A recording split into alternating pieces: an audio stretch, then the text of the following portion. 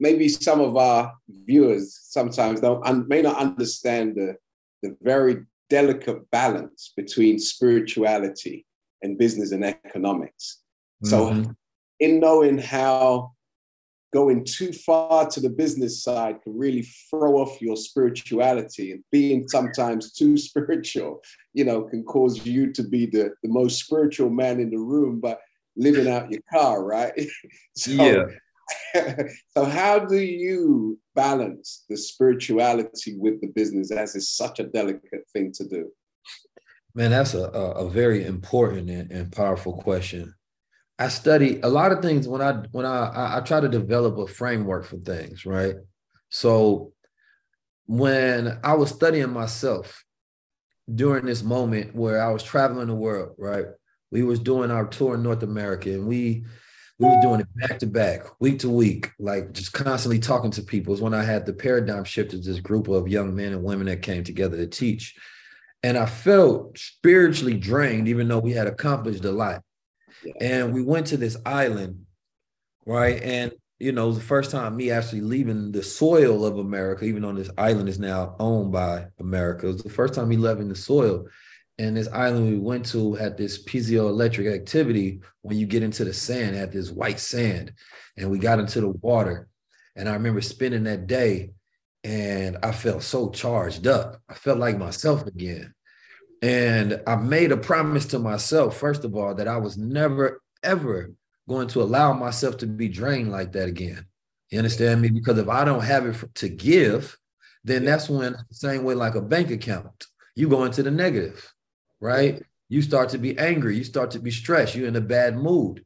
So the way I teach my younger brothers economics is the same thing about the spiritual economics, that I can only give from a place of abundance. I can't give from a place of balance.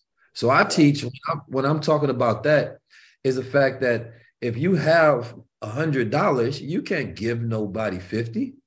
No, that's half of what you have. Now, if you give somebody else another 50% based on your economics, you got 25. You give somebody else more of that, you got 13. Like, you're going to be poor very fast. So no, if I only got $100, I can maybe give you 1% of that. I give you $1. Right? Now, if I got $1,000, maybe I can give you 10. I got $10,000, I can give you 100. Right? Now, what I was basically giving the analogy that to my younger brothers is sometimes we think doing good is us having nothing and giving from a place of nothing, to where we robbing ourselves and our future self, because now we can't give ourselves heaven because we done gave it all away. So now we're in the same hell and the same condition as the people that we're trying to help. Right? And so that's because we never learned assets and liabilities. We never learned how to create our own net worth and increase our value. So that is the poor righteous teacher, always giving from a source where you don't have it in the first place. So you feel more exalted. You feel more morally righteous, right? But you can't take care of your family. So you're sacrificing yourself and your family to try to help others.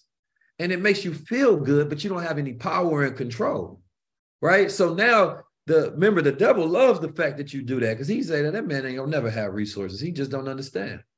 You understand me? He ain't gonna never have resources. Here, he giving this man $10, $100, and he giving them what he has, which won't allow him to ever be in a position to give to the masses, to be able to build something. So I learned another concept of European psychology and Black psychology. See, I learned that we have a duality in the way we think. There's the things that we do to fulfill us spiritually, right? And then there's the things that we do to fulfill us financially.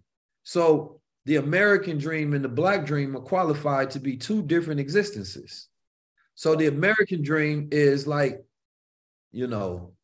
capitalism, the amount of money I want to make, the type of house I want to have, the type of car I want to have. But that has nothing to do, right, with my values, with my morals, with my character, right? What actually makes me happy at a core of my human being. So you can be getting to those ambitious goals working in a cubicle with no spirituality involved. You're depressed, but you're going to have a car, you're going to have the money, but you're depressed, right? So I said, no, I can't do that. I have to make sure that they're intertwined with each other. So I have to do something of purpose that fills me financially and spiritually, right? So the more that I give spiritually, the more I'm fulfilled financially. And from a plane of what you talked about, the third dimension of that is, you know, when you're speaking from this spiritual and this creative place, it's completely different than when you're thinking from the business mind. Right. The business mind is pure logic, right? It has nothing to do with emotions, has nothing to do with your spirituality. You got to crunch the numbers, brother. You have to have the business plan right. So that's why somebody can be evil, but they're more effective because of the type of world that we live in and they understand it. See, we operate a lot of times from a spiritual place, not a systematic place. What we complain about the most is their systems. Yeah. See, when I meet a white man, I'm like, that's not who that man ain't got no power over me. I had no problem with him. That man, Joe, Bob, Bill down the street, I ain't worried about him. He don't run no systems. Why would I be mad at him? It's the systems of power when I look at that have all of the control mechanisms set in place to create the reality that we live in. So I said, I have to find a balance where I'm making sure that I'm making time for my spiritual fulfillment, right? And at the same time, making sure that is in accordance, right, to my financial goals and my capitalistic goals. Because the Honorable Minister Louis Farrakhan said, we have to be righteous capitalists. Right. Righteous. We live in America. You can't do nothing without being a capitalist. Right. But how do you ensure that it's righteous?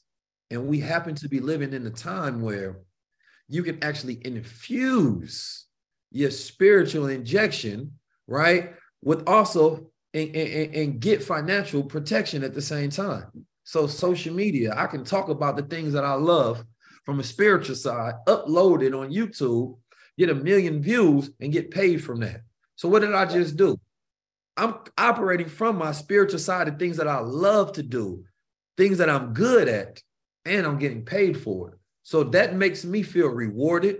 It makes me feel happy. It makes me feel purposeful. So it fills me up to do it forever. So I can't get tired when what I'm doing is fulfilling me.